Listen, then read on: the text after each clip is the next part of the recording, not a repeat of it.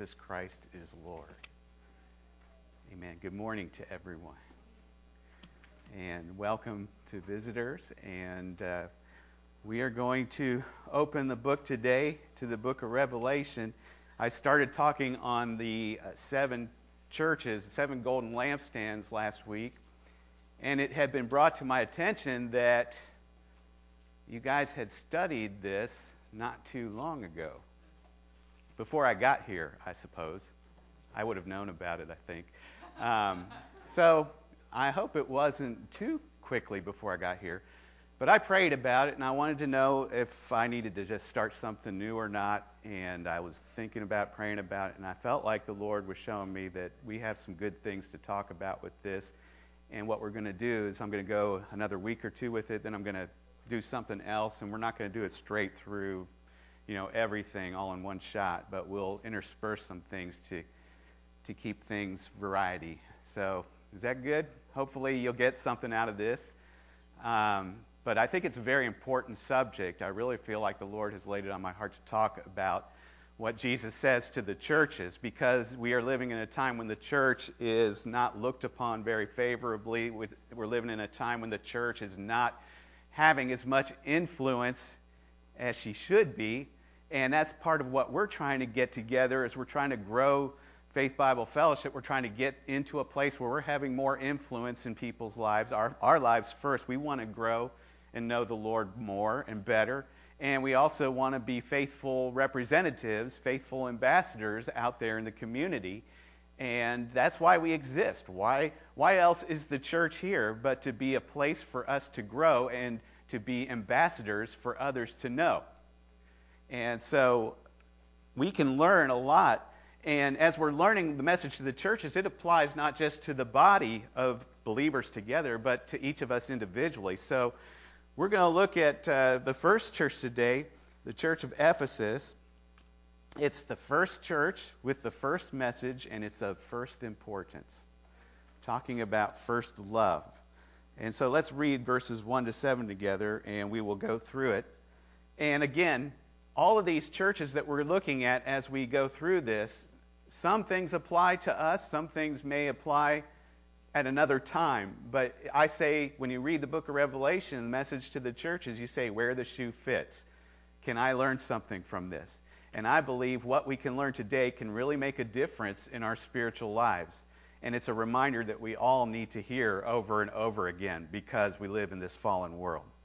So let's look at verses 1 through 7. I'm just going to read through the passage. It says, to the angel of the church of Ephesus write, these things says he who holds the 7 stars in his right hand, who walks in the midst of the 7 golden lampstands. I know your works, your labor, your patience, and that you cannot bear those who are evil. And you have tested those who say they are apostles and are not, and have found them liars. And you have persevered and have patience and have labored for my name's sake and have not become weary. Nevertheless, I have this against you, that you have left your first love. Remember, therefore, from where you have fallen.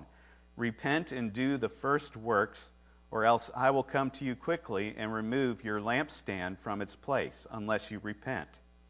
But this you have, that you hate the deeds of the Nicolaitans, which I also hate. He who has an ear, let him hear what the Spirit says to the churches.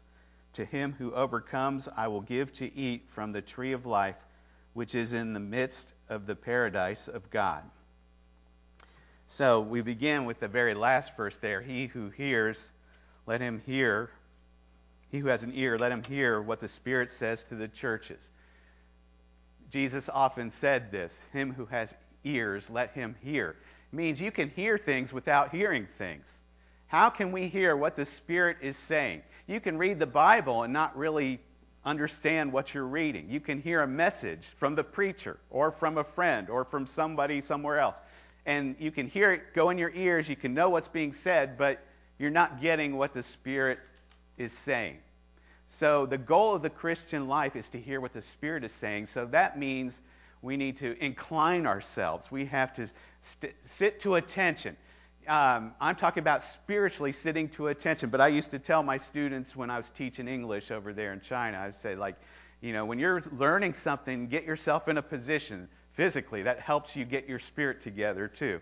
But get yourself listening. Get your ears peeked open. Slap your face if you're sleepy and that. And now, nobody's doing that in here. But I hope you do it inside. We have to do that spiritually. Spiritually speaking, it's real easy to go to my Bible reading in the morning and it's just a routine and I'm just starting to read it again. And I have to stop for a second, and I don't physically, sometimes I do just because I'm physically sleepy.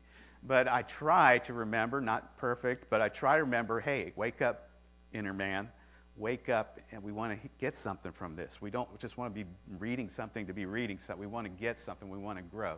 So that's what he means, I believe, when he says, him who has ears to hear, let him hear. He's saying, perk up, attention, please, all that.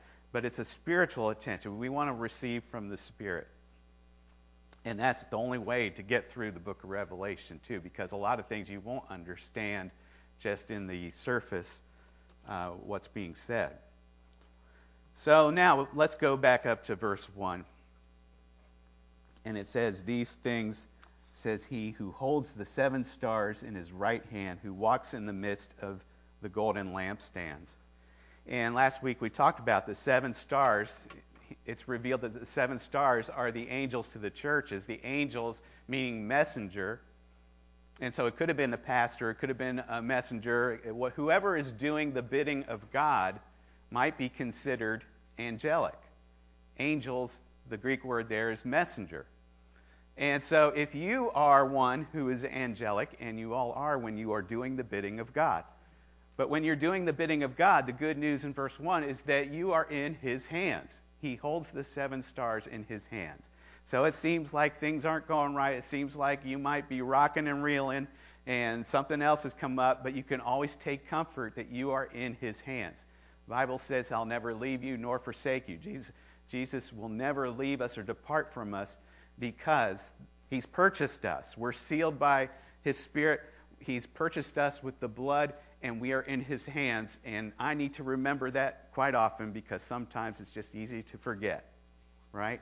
And the other good news in this verse is that he walks in the midst of the 7 golden lampstands. And this is what we mentioned last week is that, how would we act? Would we act differently if we understood that he's in our midst right now? And that's what we have to remember. He's always in our midst. But the encouraging thing here is that he's in the midst of the 7 golden lampstands, and there are things that need to be corrected. They are not perfect, and in some places they need some serious warning, some serious rebuke. But yet, Jesus is in the midst of imperfect churches. He's in the midst of churches needing correction. And not only that, he's in the midst of us, you and me. We often need correction, right? But Jesus is in our midst, and that's the good news of the gospel. There is so much of grace in our relationship with the Lord that's wonderful, but we're going to learn that through the correction, it's not just, it's grace and everything's okay. We want to learn how to improve on it. We want to learn how to grow in it, and we want to be able to walk in it in such a way that it makes an effect on our lives and those around us. And so that's the reason we receive correction from him. Verse 2 says that he knows our works, our labor. He knows our patience, and that you cannot bear those who are evil. So first, I know your works, your labor, your patience, and that you cannot bear those who are evil. See, what I'm saying here is he knows our works, and that can make us nervous, and he wants to correct us. But his desire is to correct us lovingly and for our good. It's not to condemn us. And religion, old legalistic religion, would be a condemnation kind of correction. And you're a miserable wretch because you can't live up to this. You need to get going or God's going to smite you, and he's holding you over the pit, and if you don't shape up, you'll ship out. There is profit in warning, but it's not to condemn, it's to correct. And he corrects us because he wants to see the best for us. That's his whole thing. He came to this earth, died for us, saved us because he didn't want the worst for us. He wants the best for us. So we ought to listen to his correction. We need to heed correction. We shouldn't get upset when we're being corrected, even though it might not feel good, but it's for our good. It's something we can use. In the Proverbs, there's a proverb that says, an enemy multiplies kisses. An enemy will always flatter and make you feel great about everything, but a loving friend may tell you the truth. We just hope they tell you the truth in a loving way, right? Sometimes that's not done so wonderfully. But if done wonderfully and lovingly, we ought to respond. And even if it's not done that way, we ought to respond and say, Lord, is it true? What do I need to know in order that I can grow? And so he wants to correct us. But first, he tells us what's good in this passage. First he says, I know your works. That's a good thing for a church to have works. There are many churches that are still out there, and there's not much happening. And it's not a good thing to be passive or inactive. Works in a church is a good thing. It's something that shows life. It's something that shows activity. And as we talk at the business meeting later, we ought to talk about how we can work more. Not as I got to do something, but as what can I do? What can I get involved with? Because it's an exciting thing to be in service for the Lord. I know your works. You're good. You're not sleeping. You're not inactive. You're not passive. You're working. But then he says, and your labor. Well, what's the difference between works and labor? Well, sometimes it means the same thing. These are two different Greek words here. And works is the actual action of working. Labor has the implication of some of the pains behind working. So this church was doing a good job working, but they were also suffering a little bit or just laboring in a sense that it wasn't easy all the time. And so they were bearing stuff. And Jesus said, that's good. I know that. I know your works and your labor. And he knows what you're doing. There are no people serving the Lord who are in secret from the Lord. Maybe others outside in this area or in the church or in your family, maybe they don't recognize you. Maybe they don't understand what you've sacrificed or what you're doing. But the Lord knows. He knows your works. And everything is before him. And that's a happy thing. That's a good news from this verse. And the last thing is patience there. Or not, that's not the last thing. Patience in bearing those who are not bearing those who are evil. But patience. How we need patience in the church moving forward, in standing strong in the day of evil, in seeing God come through in some of the things we're praying about. And we are living in an age of impatience. And the technology revolution hasn't helped that anything. The technology revolution has brought everything to us instantly and immediately, and we're wanting microwave results from a God who often uses crock-pot cooking, if I could say that. There is time. It's like gardening. You plant seeds and a garden doesn't spring up overnight, and that's the way it is with spiritual growth. Things don't just happen overnight all the time. Sometimes miraculously it might, but we need to learn patience, and just we can be reminded of that right here. It is a good thing to be patient. It's through faith and patience that we inherit the promises, Hebrews 6:12. And often we say, well, I had faith, but did you have patience? Were you waiting? Were you leaving it all into God's time? Were you looking to him, depending on him, and living with anticipation, expectation, and walking in the obedience that he wants from you now as you move forward that goal? And then they've tested those who say they are apostles and not. And that's a good thing.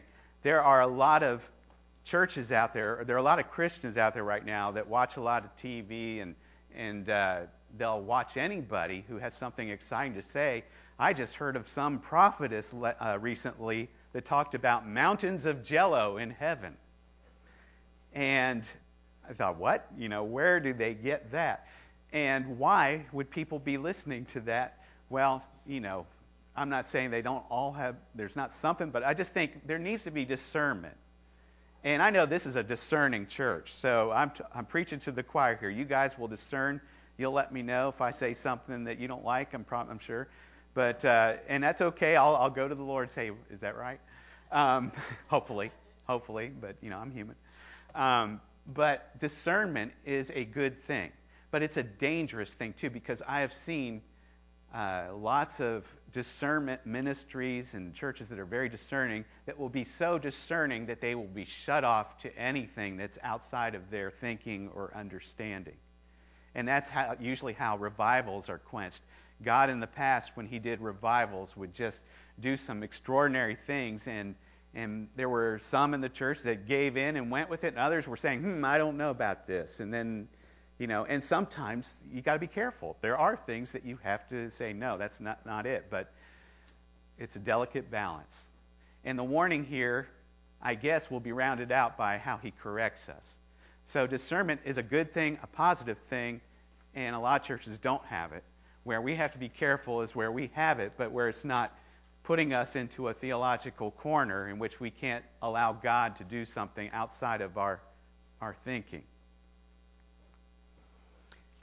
Sounds like a difficult balance to keep. What do I do? Well, you depend on the Lord. You keep yourself looking to him, praying, and you go into what we're going to talk about today. But one last thing that was good is he said that they've persevered.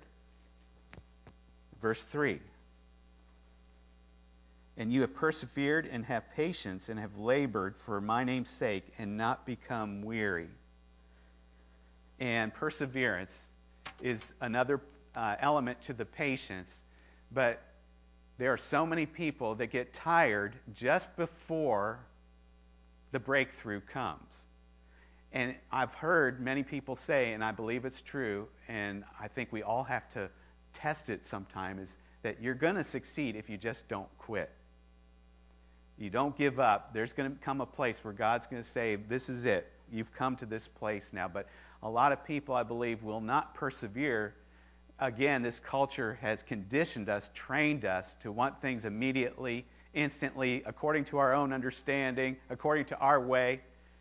And it's harder to persevere when we are growing up and living in that type of mindset. And it's not something we can help so easily. It's just what we're a part of, the culture we're a part of.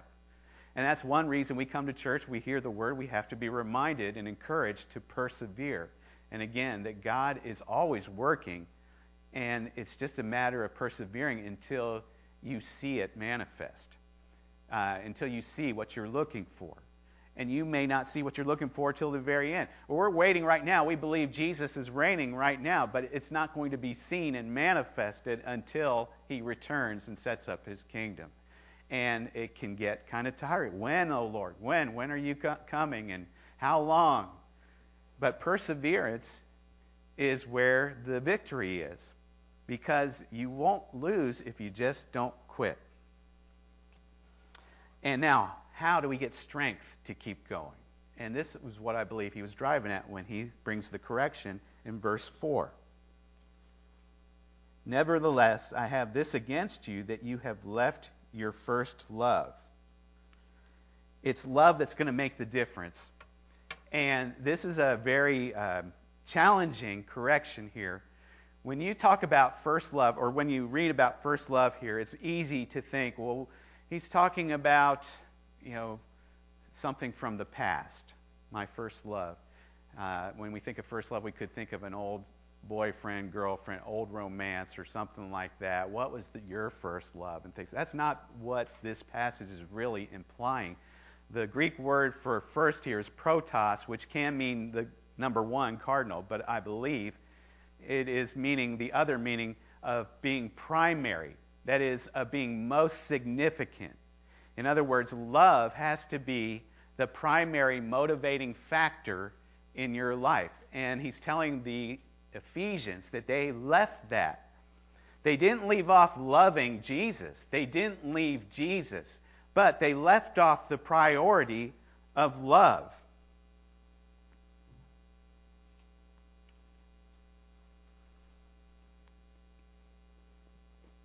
Now, it's good that Jesus would correct this, because this shows that he himself wants to have relationship with us. And he wants to see a vibrant faith in us. And the only difference between a cold, dead religion, or a religion of self-righteousness, and a true relationship with God is the love factor and making it a priority in our lives. So Ephesians were gotten into this place where they were doing good things and they were defending the truth, but they didn't have the priority of love. You can speak the truth. You can be a defender of the truth. You can speak the truth and not speak it in love. And as Francis Schaeffer says, you're wrong. Well, no, I have the truth, but you're not speaking in the spirit of love, and it's not going to be received in the spirit of love. You can do great works for the Lord. You can do good things as a church, but you can have different motives. Well, this is to make me look good, or this is for something that's going to help me, and this is going to be, we have all kinds of mixed motives in our inner depths, right? And we need to go back to the priority of saying it's by love. You can even have the desire, a good desire, to make a church grow and to advance the church, but it can all be about, well, we got to keep things afloat. We got to keep this together. This started back in such and such time, and we can't shut the doors. We got to keep it together. That's the wrong motivation. All our motivation must come out of a priority of loving a person, Jesus, and being in love with that person, receiving the love from that person, and looking to that person, Jesus, as to what do you want me to do? Because love is a response. It's not just an emotion and a feeling. Sometimes the emotion and the feeling isn't there, but it's a response, and it's a commitment. And so the Lord didn't want Ephesus, or any other church for that matter, to have this empty type of doing good things, and even where they did it for the Lord in a sense, we can get caught up in a sense of religion and how we've always done things, but love is the difference. We need the protos. We need to be loving people and loving God first. Paul said it in 1 Corinthians 13. 1 Corinthians 13 is the great love chapter, right? And how many weddings have we heard it in? And it's such a beautiful passage. You can read it in weddings, no problem with that. But really, this is one of the most challenging passages in Scripture. It is a challenge because it just says that without love, all this stuff doesn't matter. And though I have the gift of prophecy and understand all mysteries and all knowledge, and though I have all faith so that I can remove mountains but have not love, I am nothing. And though I bestow all my goods to feed the poor, and though I give my body to be burned as a martyr, but have not love, it profits me nothing. And we say, oh, that's beautiful, but really it convicts me. How much love do I really have? What am I doing? Am I pursuing love? Why do I read the Bible every day? Is it just so I can get to know more and I can win the Bible trivia contest? Or I can look like I'm a more spiritual guy? It has to be for love. And that means that we are on a track, we are pursuing, and we are sensitive. We have to be sensitive to God and sensitive to others. And our goal in everything should be filling with love and overflowing with love. And the sensitivity, I was thinking about a time when I was teaching at a Bible school in China. And we were teaching through the book of Revelation, I believe. And we got into this discussion of the New Jerusalem. And it just became a lively discussion. We were starting to talk about the glory of God, and everybody was contributing to the discussion, and their faces were lighting up, and it was just a wonderful time because the Word was just, getting us excited about God. And then it was time to take a break, and so I said 5-minute break, 10-minute break, whatever. And the minute I got off on break, this one student comes up to me, and he comes up and he asked me a question wanting to talk about predestination. And I thought, wow, weren't you just in the glory cloud with us up in heaven? And now you want to get in an argument. He actually wanted to start arguing about predestination. And I thought, there was no sensitivity to the Spirit or what the Lord was showing us at that time. There was no love for God in it. I'm not saying he didn't have a love for God. I know he did. And I'm not saying it's wrong to talk about predestination or other theology. And it's not wrong to explore those kind of things. But there needs to be a sensitivity.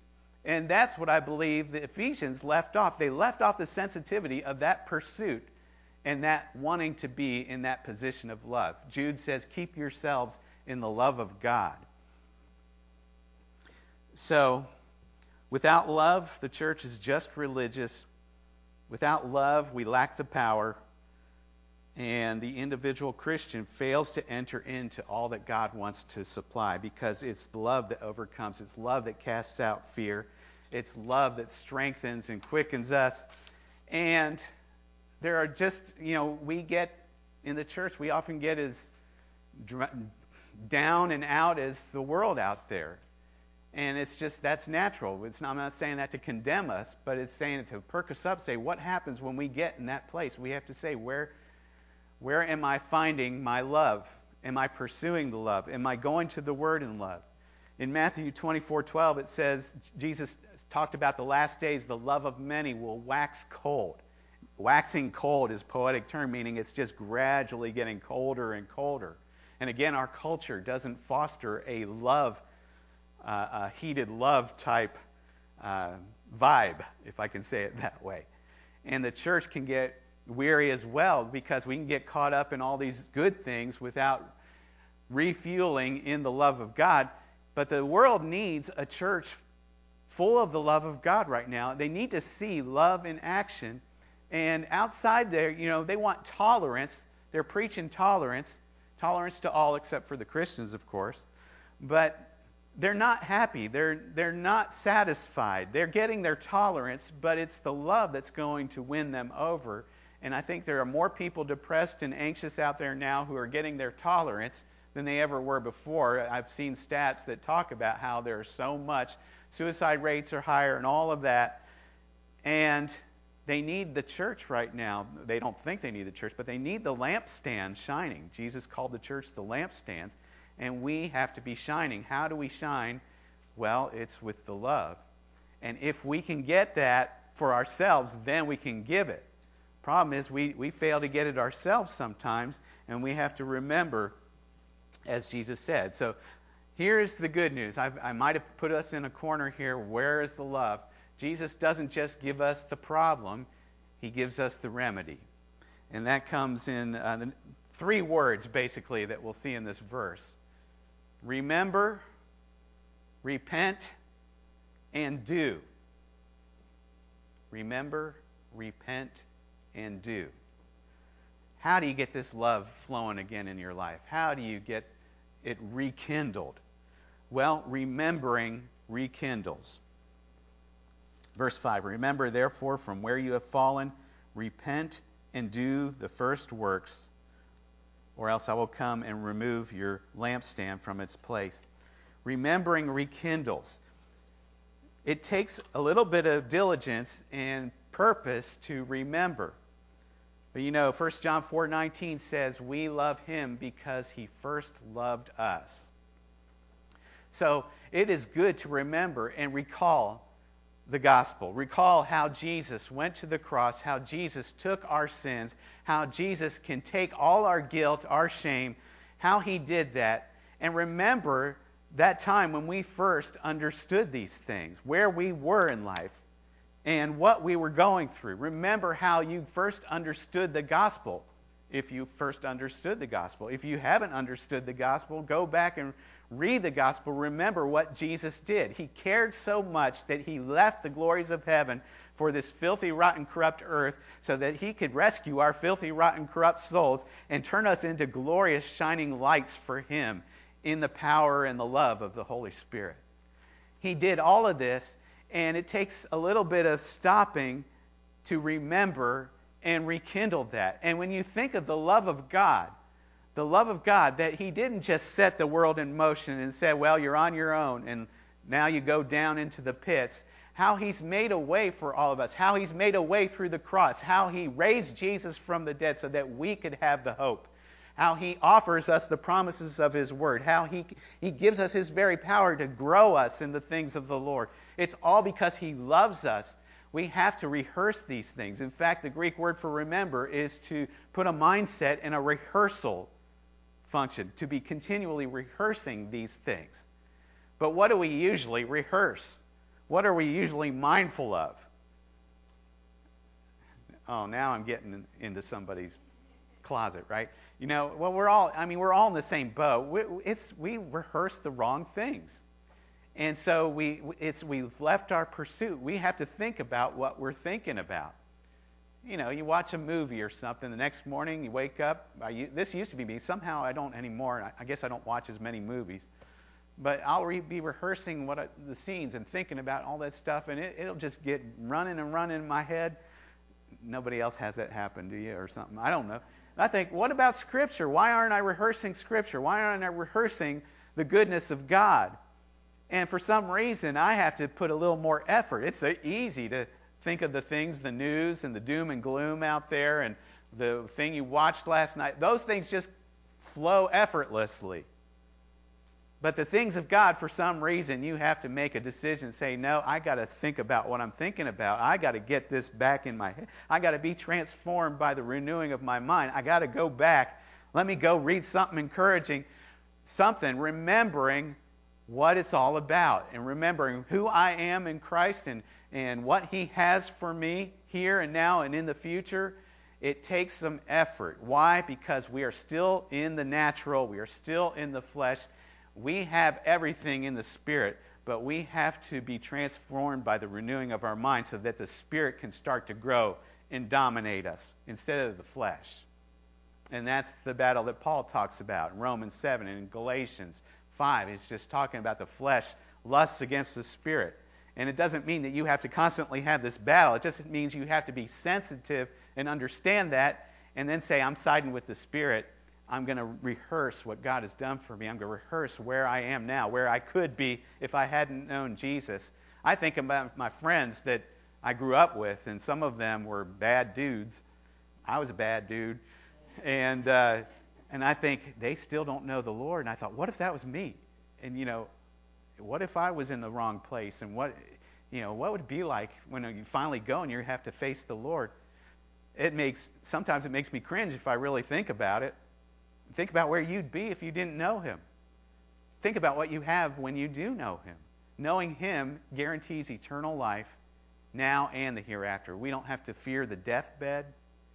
We look to the glory, and He gives us deposit. Everything is these things we could talk on and on about. You'll see that I'm just rehearsing these things in front of you so that we can remember and rekindle.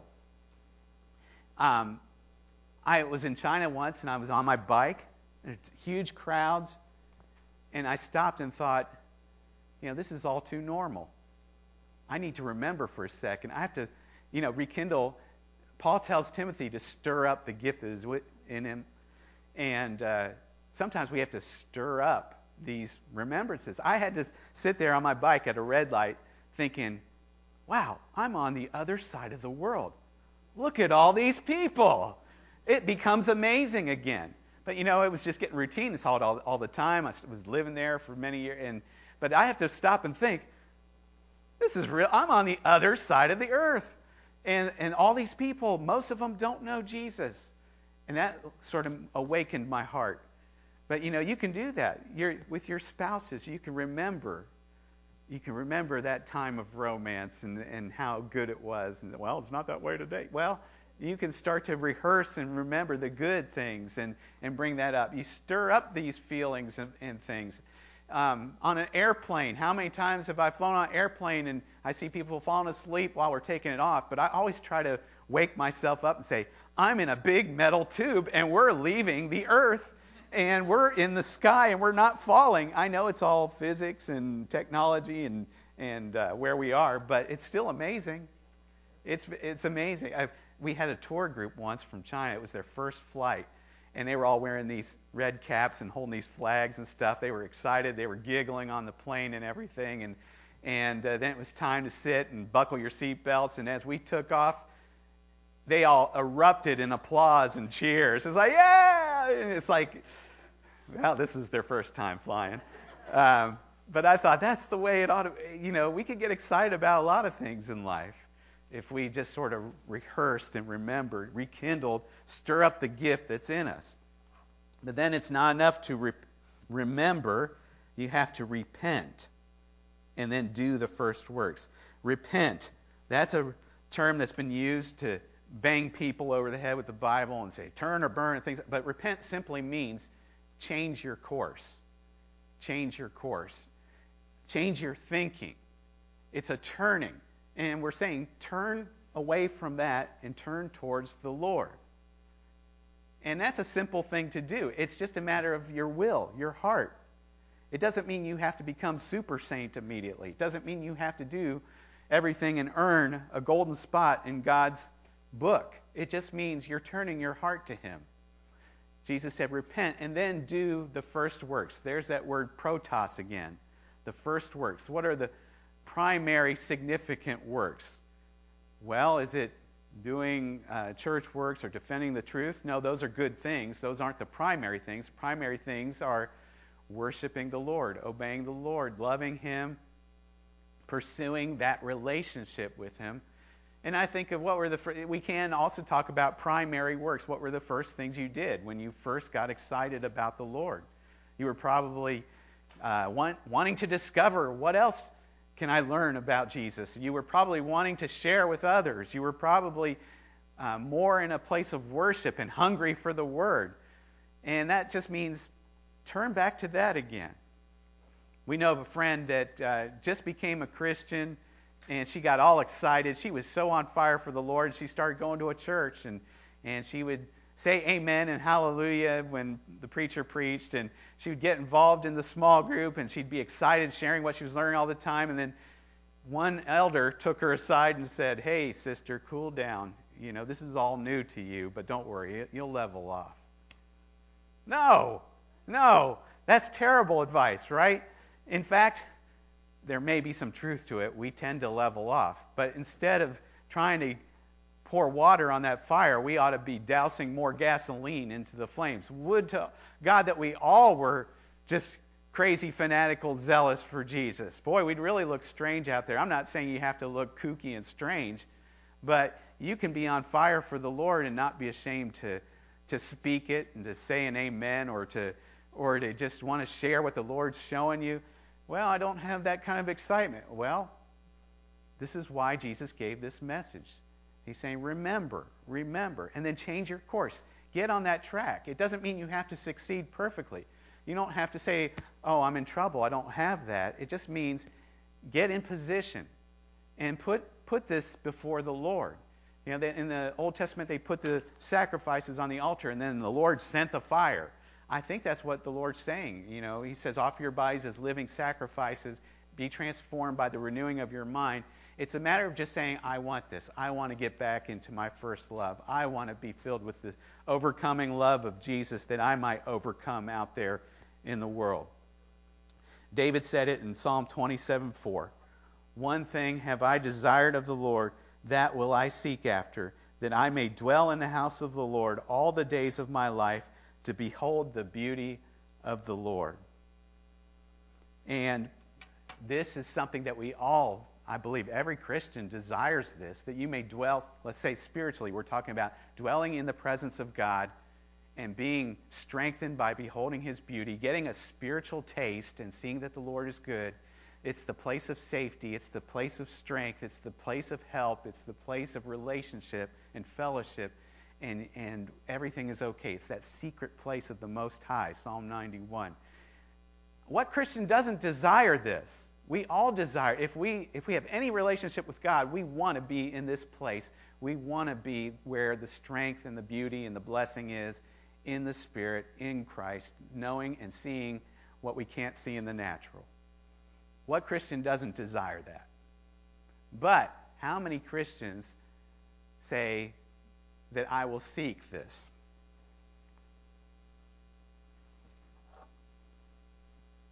One thing have I desired of the Lord, that will I seek after. And that's where I think we get some hang-up. Most of us will desire it, but most will fail to seek. Jesus said, seek and you will find.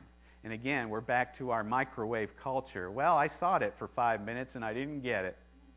It's not a matter of how much time you're seeking. It's a matter of your heart and your lifestyle. It's a lifestyle of seeking. It's a lifestyle of remembering, rehearsing, and repenting, changing your course. We often have to change course. And then doing the first works, being in the position where we can find. Seek and you will find. So that's the challenge. Do you want to dwell in the house of the Lord and behold the beauty? Are you seeking it?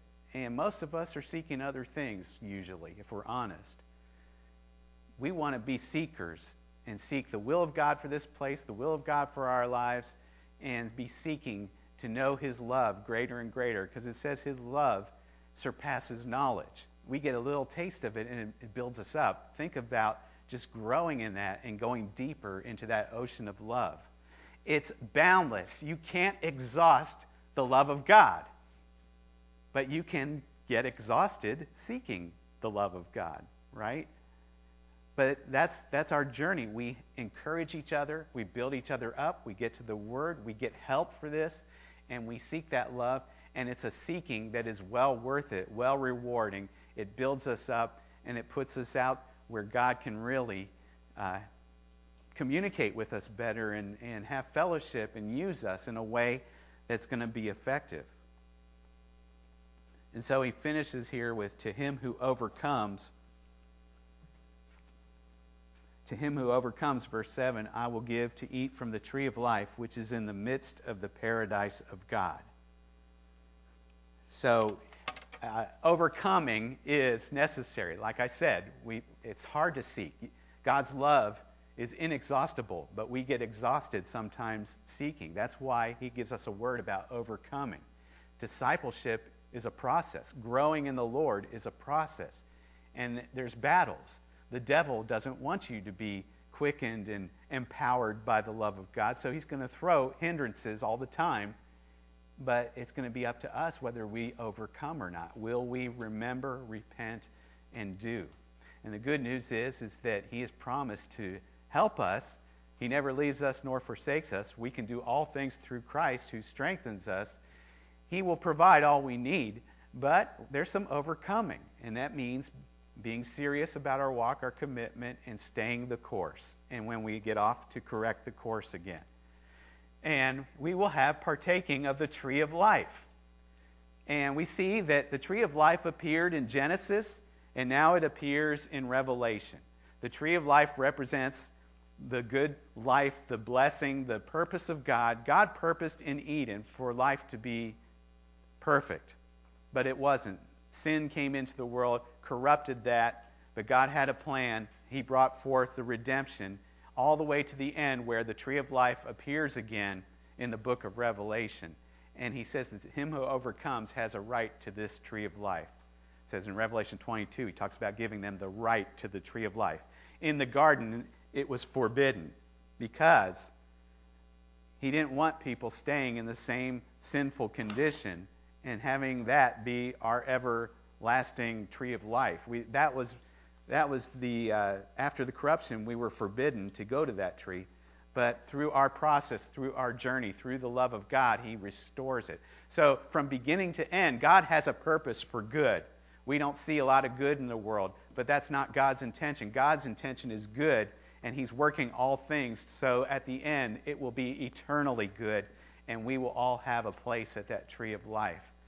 And the paradise of God is a word that is hard to explain, but it meant originally a garden of delight, paradise, and then it became into the meaning of Eden. So Eden began as a garden of delight, but eventually paradise became a word to mean heaven. But you put all that together, garden of delight, Eden, heaven, paradise. That's God's will for us. And it's not on this earth that we have paradise. But the paradise of God can begin through the first love relationship because it starts in our spirit. He's training us for reigning us, as I said last week. He's preparing us in relationship with him so that we can handle the paradise of God and not fall, not be under any wrong way as we rule and reign with Jesus Christ. That is an incredible promise that we have, a hope that we have in God, and it makes me want to love him more. But I have an advantage because I'm speaking these things to you, and hopefully you're receiving them. Some of you are smiling. Hopefully you're getting it, or you're being polite. But it's good. When I speak it, it does something to me. And you don't have to be a preacher to speak these things. You can speak them to other people or to yourself when you're alone.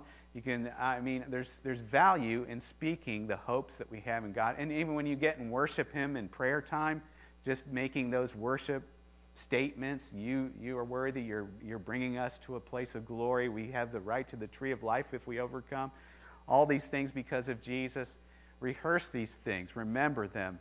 And it will do something. And we love Him because He first loved us. We will get back into that place and hopefully continue to pursue love as the motivation for all things in our Christian life. Amen. And so we have so much to be thankful for. We're going to close now with give thanks, and then we will continue.